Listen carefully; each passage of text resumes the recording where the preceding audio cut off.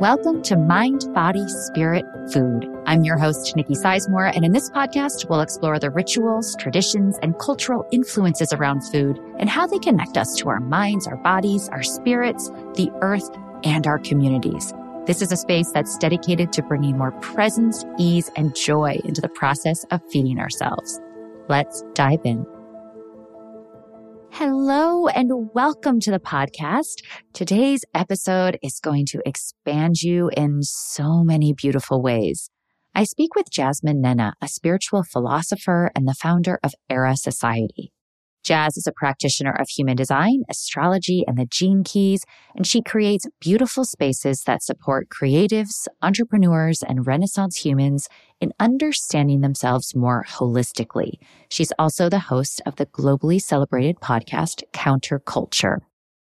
In today's episode, Jazz and I explore human design and how it relates to food and digestion. As Jazz describes, human design is the study of our unique selves. Through understanding how our bodies and minds best function, we can gain more authority and sovereignty over our lives. Jazz discusses the determination or digestion variable in human design, which refers to the way in which we best take in, process, and absorb not only food, but also information and energy.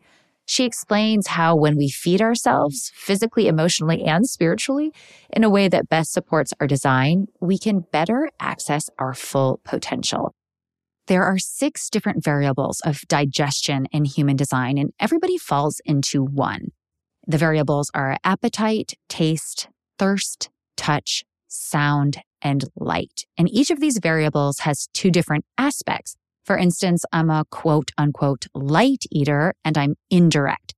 And this doesn't have anything to do with how much I eat, but rather how digestion is influenced by the time of day. This can get a little confusing, but I have a full guide to all of the variables in the newsletter. So definitely hop over there and reference the guide while listening. I will link to that in the show notes. Now, Jazz goes further to say, if we ignore the signals of the body or perhaps don't feed ourselves in a way that best suits our design, then these things can manifest as illness. Jazz shares her own personal experience with eczema and how she was able to heal only after getting to the emotional root of the symptoms. This conversation was so expanding and nourishing. There is so much power that we have when we really get to know ourselves. I've linked to all of the sources that we discuss in this episode if you want to dive into human design further. As always, if this work resonates with you or inspires you, a really easy way that you can support it is by rating the podcast on your podcast app, leaving a comment, or sharing it with friends. Thank you so much for your support. All right, my friends, let's dive in. Welcome, Jazz. I'm so thrilled to have you on the podcast. Thank you so much for having me. Feels like a long time coming. Oh, man. Well, I'm going to start with the first question that I ask all of my guests so we can get to know you a little bit better. What is your cultural upbringing and how has that influenced your relationship to food? Great question. So I am first generation American. I was raised in a Nigerian household. Both of my parents are Nigerian. And food, obviously, like music and clothing and, so many different aspects is a huge part of our culture and how we express ourselves, how we gather, how we connect, how we heal, how we celebrate. Food is always, always the center.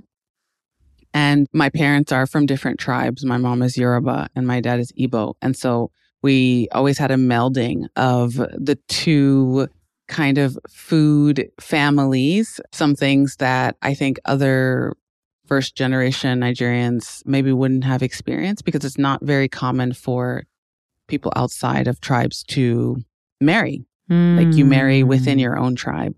And so my parents did the rebellious thing and got married to each other. And that created a household where we would have traditional Yoruba dishes, traditional Igbo dishes. Sometimes we would mix them. Sometimes my mom would make a feast with a bunch of different ones. And it's so funny because I was just thinking about this morning as my husband was making breakfast for our kids. One of my favorite morning breakfast dishes was plantain, scrambled eggs, and this tomato sauce that my mom would make, almost like a stew. We call it stew. And that was like breakfast. Sometimes we wouldn't have eggs and we would just put the stew on the toast and you would just eat stew and toast. So it really opened my imagination to blending things that maybe you wouldn't necessarily think would go together to create your own kind of experimental taste experience. I'm really grateful as I reflect on my upbringing now, being older. Obviously didn't really understand it back then when other kids would be like, "What are you eating?" And I would bring my lunch to school and they'd be like, "That stinks. What are you eating?" You know? But now I've grown up and I just realize I'm so grateful for those experiences. What were some of the flavors that feel like childhood to you? Oh my goodness. Salty and savory was always like a mixture. Always salty and savory. A little bit of sour and salty. So we have a lot of sour and salty dishes. And then we eat everything around soups, like veggie soups, goat curries, oxtail stew. And then we will eat something like a cassava where you ground it up. It's called fufu. And you eat it with the soup. So all of our soup dishes are around, you know, what the farmer was growing in that season, what they were butchering in that season, and then the vegetables that were in that season as well. So it's always with a yam, always with some sort of spinach situation, okra, or Americans call it okra. And it's, you know, you cut it up and you can make these soups. I mean, it was always a vegetable-based soup just based off of the climate of Nigeria, the farming, agriculture of that country. And it's so interesting because I know we're going to be talking about determination today. And I think back and I just see how clearly, I guess, growing up in that household really supported my determination, which is quite the opposite of what I see a lot of people that I talk to. I interviewed a friend and chef, Samantha Senavaratne. Her family's from Sri Lanka, and she found that she just wanted to eat American food. Her parents were cooking traditional Sri Lankan food. Did you have any of that within your own upbringing, or did you just embrace all of the Nigerian flavors? I mean, I think all first generation kids wanted to have the American flavor. I think when you're kind of like the oddball or the odd one out at school, you almost don't want anything to do with your culture at that age. Like you just want to fit in or not really be noticed, especially not wanting to be made fun of or bullied. But I mean, my parents were pretty flexible. They were never, you know, you can't eat this or you'll go hungry kind of thing. You know, we had like Friday night pizza nights. So there was always room for the American side of our culture as well. I just remember when I would come home from college and my mom would like order Chinese and stuff, I'd be like, "I don't want this. Can you make some really good?" I don't want any more. That's all I'm eating at school. Okay. I don't want any more of this takeout, any more of this pizza. I want traditional Nigerian food. And even a few years ago, she came and visited us in Bali and I didn't cook for like 2 months, and every single day she just made all of my favorite things and like stored it in the freezer. It was amazing. Amazing. So, Jazz, can you describe in your words what it is you do? Because what you do is so expansive. Oh man. I know you hate this question. Okay, let me see. I am trying to get better at this because I do want people to have a reference point. I think that that's very trauma informed to have shared language and how we can describe ourselves to others, but simultaneously not be so limiting, right? Because we're multidimensional human beings and we have so many aspects of ourselves that we are probably constantly at war with, trying to be like, "Oh, that doesn't fit in, so I can't have that part of me," or "That doesn't fit in." So I would say right now, I spend most of my time sipping tea, contemplating, philosophizing, writing, speaking about self-awareness. I think self-awareness is one of the most important things that we can spend our time doing. It cultivates a type of self-trust.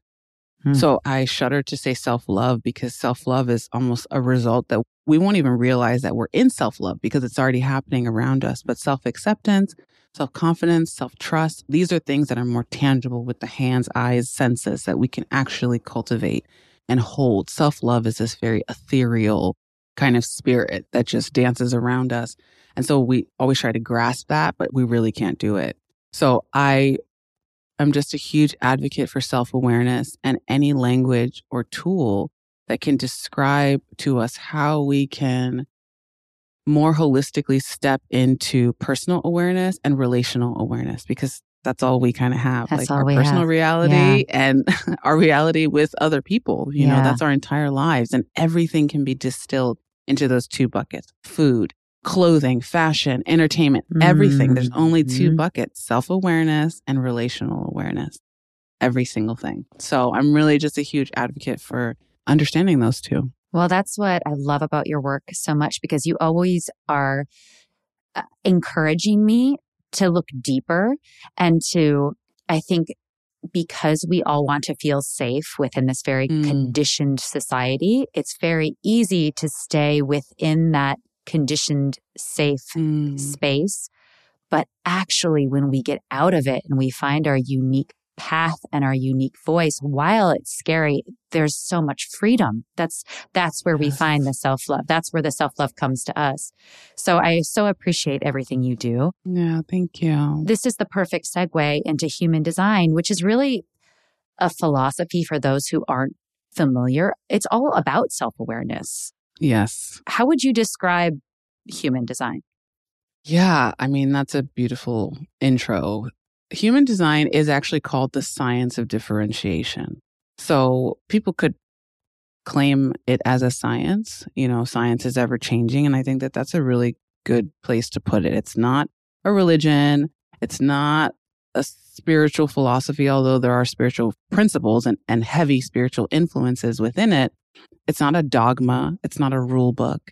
It's a science. And science is meant to be experimented with, played with, kind of back and forth. Like you respond, I respond, you respond, I respond. So it requires us to be breathing life into our human design experiment. It's not going to tell you what to do. It's just kind of giving you a soft landing spot when you do decide to take a deeper and closer look at yourself, how you're showing up with your family, with your kids, with your food, in your relationships, at your job, with your purpose, your passions, your identity. It can say so many things. And because it does this, you know, because it's so expansive, you can pretty much spend your entire life just studying yourself, studying yourself. Like you're not even studying your kids, your partner, anyone else. And it will change your life if you let it. I mean, I have firsthand experience with that you know, I think all of these modalities, you know, astrology, human design, they just expose something within us that for me, it feels like this sensation of grace. Like, oh yeah, that is me. And it's okay. This is just okay. So one aspect of human design that we're going to talk about today is the determination digestion aspect. And this really is how we take in food, but also energy, at least from my understanding. So can you describe that? What is that? Yeah. So determination / digestion is part of the primary health system in human design. And it's not a diet. It's not a rule book or dogma, like I mentioned. It's literally how we can best implement and get the most out of our health, our mental health. So like our brain health and our body health, our physical health. If you look at the human design chart, you'll see that there's a red side and a black side. So the red side is the design side and the black side is the personality side. So what we're talking about is the red side, the left side of the body graph or your chart. And the red side, it's almost like your hardware. Think of your body and your brain as your hardware, and the black side, the personality side, as the software that's running within the hardware. It's going to be really hard for the software to run at its optimal level, just like if you were to download a Logic or Adobe Creative Suite on your hardware computer, if you have viruses and all different types of things in your physical hardware computer, the software is not going to run well. So when we get caught up in I don't know. I know there's a lot of talk around like the spiritual space around like killing the ego, which is absolutely absurd because the ego is the software. The ego is the software. It's the thing that's allowing you to have separation between yourself and the other.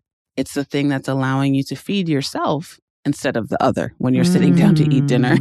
So the ego is the software that's running. Now, when the ego takes control, that's when we start talking about, let's kill the ego. But you can't survive without ego. You would have no experience of life without ego. Ego is giving us the experience of life. It's allowing me to say, oh, I'm on a podcast recording right now with Nikki. That's my ego. That's giving me that information. And so I think we can get lost in our minds and begin to make decisions with our minds, with our ego personality software, without realizing what can be handled by the hardware. And so when we look at the determination and we look at the hardware, our bodies, we can now begin to make true decisions with our authority, because our authorities live in our body, and everyone's going to have a specific authority when they run their chart. Maybe they'll have gut sacral authority. Maybe they'll have splenic. Maybe they'll have emotional. Maybe they'll have self-projected. All of those things live in the body. But the majority of us make decisions in our mind. So we allow the ego to make the decisions, and then we get upset later on when the experience or whatever doesn't work out. But it's like we've given all the power to the personality / software to make those decisions. So when we kind of backtrack, because a lot of us didn't grow up with human design, it only came into existence in the late 80s, we can reprogram, we can decondition, however you'd like to put it. We can feel more into our body and feel more confident with our decision-making authority. That's the true purpose of determination and environment. And they kind of go hand in hand. You know, when you're feeding your brain, which is your determination, you want to be feeding it in your correct environment, which is your body. Yeah. So they go together. Yeah. Obviously, start wherever you can start where it's most accessible, but we will really start to see things blossom and bloom when we have those two together. First of all, this isn't really about what foods to be eating. It's more about how we're intaking food. Do I have that right? Yeah. So there's 6 determinations. There's 6 binaries on the brain. So that's the top arrow if you're following us and you have your chart out. And some of them talk about what kinds of foods. Like it's not going to tell you eat an apple instead of an orange. It'll just say eat fresh, eat local, eat simple ingredients, eat organic, eat slower. And then the other ones will talk about certain conditions that are needed so that you can digest your food properly. Yeah. And the thing with digestion is that it's not just food, right? It's our environment. It's our people. We're digesting people. When you talk to someone, you're digesting them. You're eating them. You're eating their aura. They're eating yours. So if they're not someone who is reflective of your natal environment, so the environment that you're designed to be in and thrive in, or if they're not a reflection of your determination, it's going to be really hard to digest them. And I've often heard stories about people who maybe were living in their parents' home or with a partner, and they had really bad digestion issues, constipation, et cetera, et cetera. As soon as they broke up with that partner, left that home, their digestion cleared up. And they can pinpoint it back to being in the opposite or the transference of their determination. So let's say you are a taste eater, which on the binary is either your open taste or closed taste. And you are in transference. So you're eating in a loud place or a low place. That could really affect you because closed taste people are supposed to be very selective, picky. They're picky eaters. Let's say you have a child. And she is. And she's very selective and she's got a lot of food sensitivities. And I just get it. It's so helpful for me to have this human design, very rough human design knowledge. I'm like, oh, of course you do. This is okay. This is just who you are. Yes. I love that you know that because food is the number one conditioning agent on our planet. Yes. Because we are tribal beings and Imagine you don't eat with the tribe. You don't eat what the tribe eats. You are an outcast. Or you make requests that, somehow create friction points within the tribe. You are an outcast. I too have close taste, and I'm so blessed that my parents, they didn't know human design and they still don't know it, but they just respected that I was a very picky eater. And it's not just in food. Like I said, I'm picky with requests I get. I'm picky with emails. I'm picky with people. I'm picky with clothing, the fabric on my skin. I'm picky with what's in my environment. And, I recently changed the word from picky to selective because that's actually what taste is. Taste is designed to be selective. And they're selecting for the health of the tribe. Imagine when we were all hunters and gatherers. The 2 is the one that goes out and hunts and gathers the berries because something in their system tells them that berry is poisonous and that one is good to eat. Yeah. It's just so Juniper, my little one, because she's such an observer and she's a very selective person. She's even with the people, she will choose not to go to certain birthday parties and things because she knows it will overwhelm her system. Exactly. And she's 8 and it's kind of amazing to see that she has that knowledge, right? We all do. I know. The kids really, that's what human design is for. It's for the kids and it's for the parents raising the kids so that they don't condition them even more. And both of my kids, from the moment that they were born, I knew their determination was just expressing itself. It was nothing that I had to do. But now as a parent, I'm protecting their determination from the rest of the world. Yeah. And respecting it. Yes, exactly. It's so fascinating to me because, my work is really about my mission, I suppose, is helping people find their sovereignty around food. And that means getting out of all of this conditioning. Because like you said, I absolutely believe that we are the most conditioned around food as opposed to anything else. But I'm a light eater. I'm an indirect light eater. And I've always loved to eat. I can't sleep if I'm hungry. I cannot. I have to have something in my stomach. And how many people in my life, doctors, parents, you name it, have told me it is not right. It's not right to eat before you go to bed.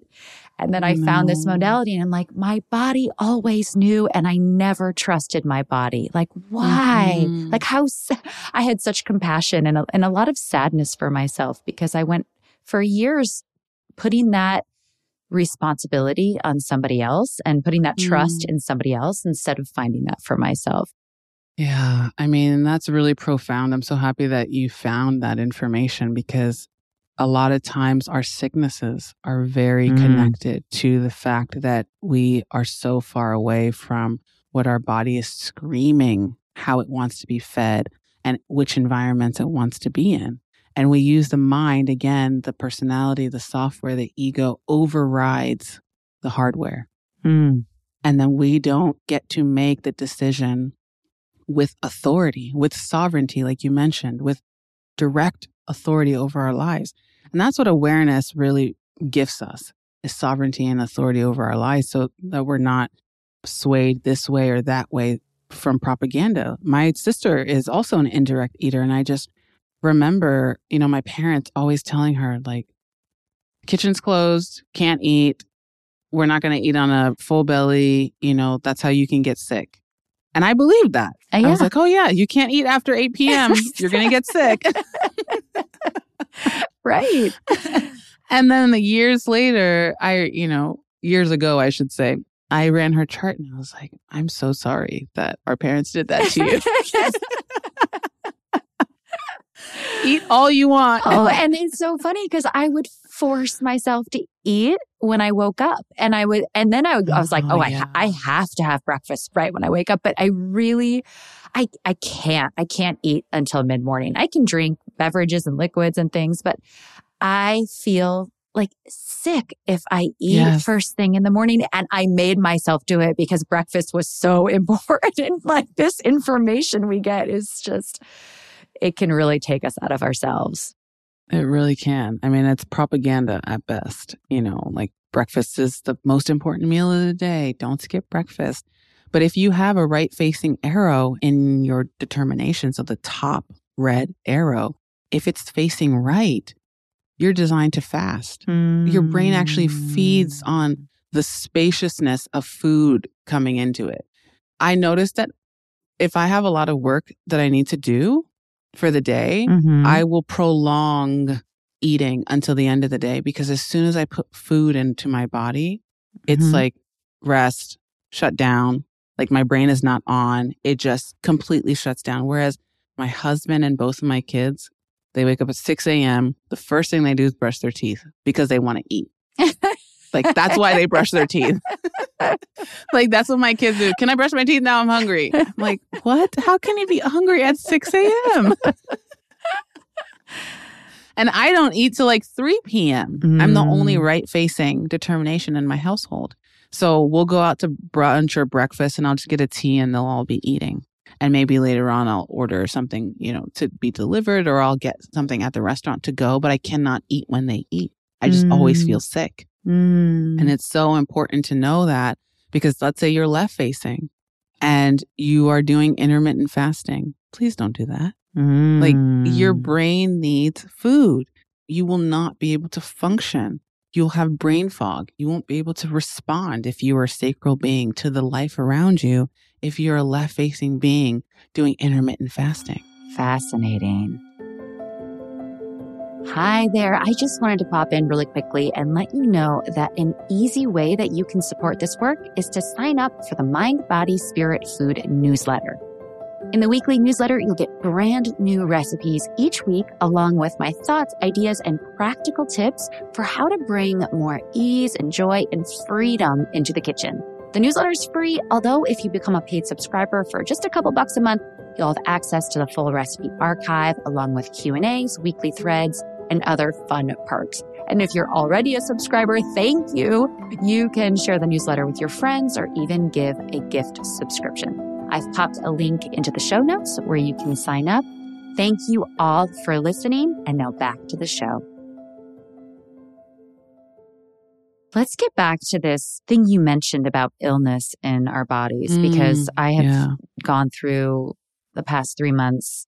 My spiritual teacher likes to call it a healing crisis, which I love because she just doesn't want me to attach to it, to anything.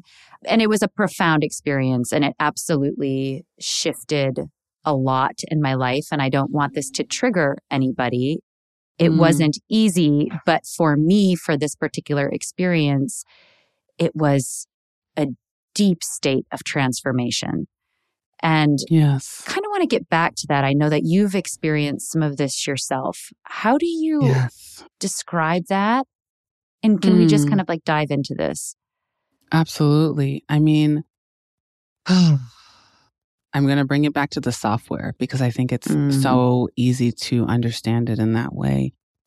We are all like little MacBooks, and when we have those viruses within our hardware, our apps and things are slow to run. You get the spinning wheel of death, and it's just going on and on and on. And that's literally what's happening inside of our bodies. Our bodies are so intelligent. We have this thing called cognition. And the cognition is like a super sense.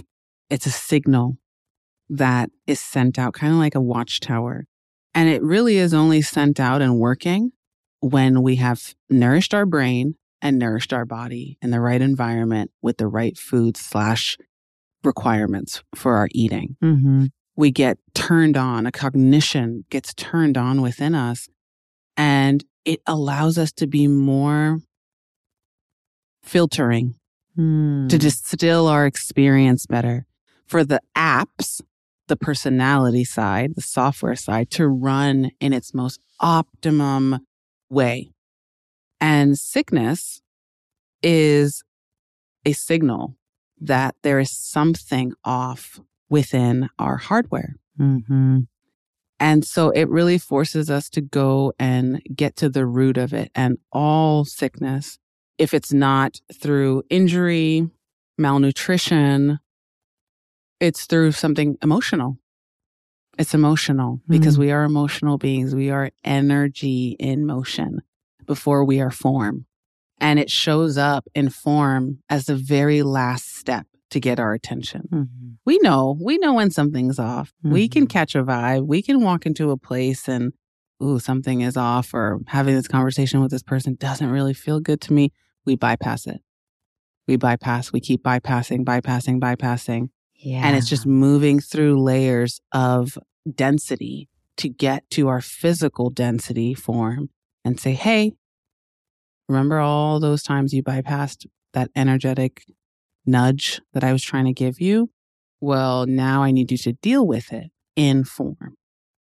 And I've been studying German New Medicine, and it really goes in depth around the emotional connection of our illnesses. And it actually makes a really huge leap in stating that our symptoms, which in modern medicine we kind of use as a gateway to treat the illness, that our symptoms are actually a result of the body trying to heal from a conflict, from an emotional conflict. So our symptoms are the final phase of healing. The thing with that is that the current paradigm of health that we live under has us really frightened about the symptoms that we experience. And so we move into an attack position as opposed to more of a feminine approach to allow what the emotionality and the shame and guilt, let's say it's a self-devaluation conflict. So when we have things with our skin, let's say you have chronic eczema, which I did for a long time until I started studying German New Medicine. I thought it was from sugar. I went to almost every doctor on the island. I live in Bali. She said, you can't eat sugar. You can't eat this. You can't eat that. A long list. And even when I didn't eat sugar, I still had it.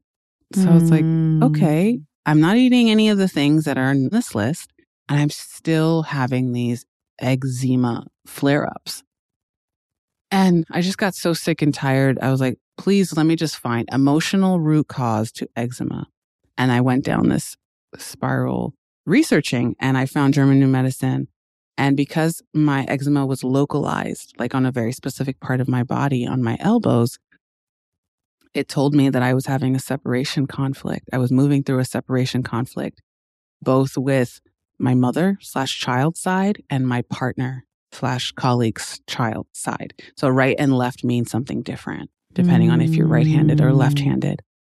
And I read that and I just cried because it was so true. It was so true. Like, there was parts of me being a mother that I was not acknowledging, that I really wanted to be separated from my kids. Yeah. I was feeling overwhelmed. Yes. And I just couldn't acknowledge it acknowledging that, it's like saying, oh, I don't love my kids, or I want them to be taken away, or no, it's not any of those things. It's that you literally don't feel like you have enough time for yourself. Yeah. So your body will tell you, let's create a thicker skin barrier. And you can call it eczema if you want to. But that thicker skin barrier is trying to create space between you and your children, because it happened on my elbow, on my left side. And the elbow is trying to get elbow room. Literally, I'm trying to get elbow room from my kids. And it just completely transformed the way that I look at illness and sickness. It's really hard, at first, because we are so conditioned. And that's not to write off the beautiful things that modern medicine has done and created for us. But modern medicine, simultaneously with modern science, just doesn't take into account the multidimensionality of who we are. And that can be really detrimental to our healing process. Gosh, there's so much there that I would love to unpack. I feel like I could talk to you for days about this. There's something here that, like, it's almost like this curiosity that is coming up for me, in that you were so curious about this illness. I think a lot of us go into attack mode, and we do this with diet culture as well. We kind of go into this fix it mode. I will do this diet. I will do this cleanse. I will take this protocol. And as I've gotten older, I find that if I can just soften and explore, then the road to recovery is so much gentler. It's not necessarily easier, I don't think, but it's a lot gentler and it's a lot deeper. I feel like there's a deeper healing there. Absolutely. Have you always had that curiosity? I have. And it's so funny that you mentioned that because that's in my chart, in my human design chart. I love it. So when we get to the other side, when we're not talking about determination and environment, we're talking about these other two variables, like the arrows, that's called our perspective or view, how we view the world, and then our motivation, what motivates us. And how I view the world is through personal curiosity, personal uncertainty. When I'm uncertain about something, I'm like, it triggers a curiosity that's like, how can I get to the bottom of this? I'm fear motivation. So actually fear motivates me. I don't know enough. I don't have enough information. Let me dig deeper. Let me find more. Let me find more. And then my sacral will tell me, I'm satisfied with the amount of information I have now. And then maybe I can go and share it with others. And so it's a 4-arrow thing, 1, 2, 3, 4. And that's how we are best nourished. So when we know that, we're going through transformations. They're called variable transformations. We transform our environment, our eating, our perspective, and our motivation. And then we can become an outer authority for others. We can become a counselor, an advice giver, a wisdom bearer, a messenger. We can't do any of that stuff until we've deconditioned those 4 arrows. So it's so interesting to me, the current kind of climate of coaching or counseling or advising. That's why we had our elders, because they had taken a lifetime to decondition. Yeah.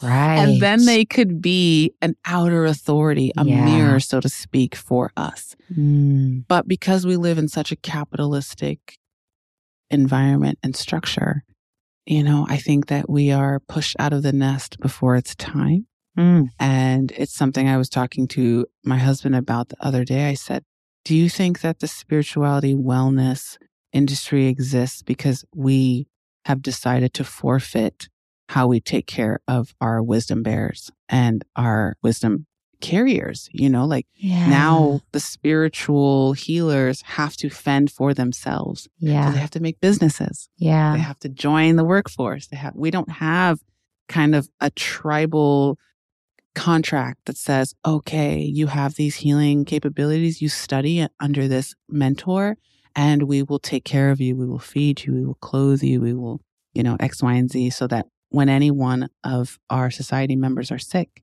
we can send them to you free of charge because we are taking care of you. We don't have that anymore. No. And so that really messes with our outward expression as healers, as facilitators, as space holders.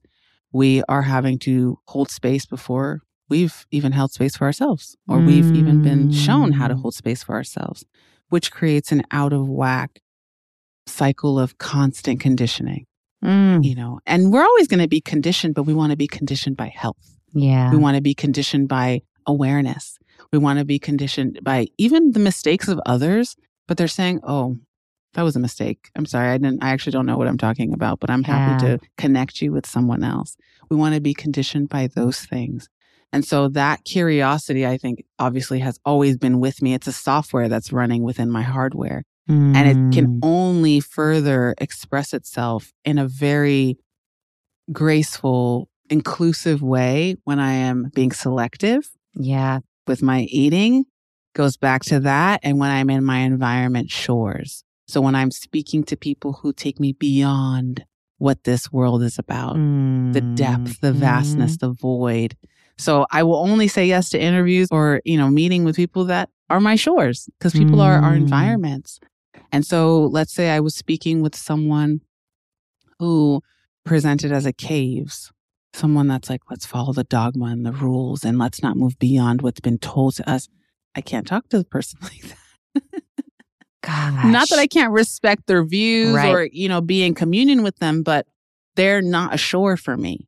They're not allowing me to move beyond what's present in the moment. So I can't be curious. I can't ask questions, And you have that authority, that sovereignty, and you can be selective, which is really what we all want for ourselves, isn't it? Yes. Yes. if somebody is listening to this podcast and they've never heard of human design and their interest is like percolating, where would you send them? We actually make a human design soul map that tells you about your you're still doing the soul. Oh, yes, definitely. Yeah. I'll include a link to those. Definitely. She's got soul map. She makes it very easy for you. Yes. And it gives you just the beginning quarters of like, okay, this is what I need to think about when I'm eating. If you want to kind of dive deeper, let's say you already know your determination, you already know your environment, you can go to Jovian Archive and download the audio explanations of things. My friend Vanessa Henry also teaches a lot of variable things on her Instagram. So you can follow her there, and she gives like very practical day-to-day advice, like how to set up a cave's bedroom, how to set up a shore's office, things that we can start to bring into our day-to-day life, because awareness of these things are absolutely useless if we cannot bring them into our day-to-day existence. Yeah. They serve no purpose except for intellectualizing existence, which we can only do so much of, before we get tired. But if we don't see it show up in our everyday life, we kind of just write it off. So the fact that you can see it with your child and say, oh, she's just selective. Yeah. So if someone else is getting triggered or offended by the fact that she doesn't want to eat their food, it's all energetic. It's not personal. Yeah. Please don't take it personally. She just is a very selective person. Yeah. And we can soothe each other in that way, because we don't know if that person that was cooking maybe grew up with a father that was like, you can't cook, you shouldn't try to be a chef. And so they meet this child that knows themselves to a certain extent and says, no, thank you. And then that continues the conditioning and storyline that the chef is now carrying. Yeah. So we're so interconnected. We need to be aware for communal care. Self-awareness feeds communal care, even if we're not aware of it. I need to sit with that one. That's big. Yeah. Especially when we can start to communicate it. And things like, these philosophies like human design give us some verbiage to express that uniqueness that we all carry. Exactly. And think about, as we raise our kids and we give them the freedom in that way, they will expect that same freedom when they leave the house. So no one can tell them what to do. Which is really what we want. That's exactly what we want. It is. Yeah. We want them to speak their mind. We want them to stand up for themselves. We want them to say no, thank you as a full sentence, and I'm not explaining why. We want that instilled in them. And so we try to tell them with words, hey, stand up for yourself. Don't let anyone take advantage of you. No, show them. Show them that it's a possibility for it to happen. Don't try to explain to them. They don't have a lot of vocabulary. They don't have a lot of words, They can only learn by, if my daughter says, last night I was putting her to sleep and I was listening to a Ram Dass meditation and I turned it off and she's high sound. And she said, can you please put that man back on? He's helping me fall asleep. And so she was eating. Like that's what she wanted to nourish herself with before she went to bed. And she's high sound. So it just, we just see it every day. And it honestly just makes me feel so grateful to have this knowledge so that I can better support my kids and the people around me. Thank you so much. I have one more question for you, but before we hop to it, can you please let people know where they can find you? Yes. So you can find me on my personal Instagram page. It's Nnenna. And also at Air Society, which is our communal space where we talk about all these things for an everyday lived experience. I'm sure you'll share all the other links and da-da-da-da-da. I will. All right. My last question is another question that I ask all of my guests, and it's a fun one. It is your last meal on earth. What would it be? Oh my gosh. Okay. Last meal on earth. I don't think I've ever been asked this question. Okay, let me think. I don't know exactly what it would be, but I would need to first have savory experience followed by sweet, or they can be mixed together. Like right now, I'm thinking of my mom's bitter leaf soup. So I would eat that first. And then I think I'm not really like a sweet toothy person. I need a little bit of salt with my sweet. So maybe something like a cake, but that's not too sweet cake with a nice cream cheese frosting and like a fruit on the side. Something very fresh. As a second line, like I need it to be fresh, not super dense, not super sweet. Yeah. But something in that world, that would be super satisfying. I love you. Thank you for that. Thank you.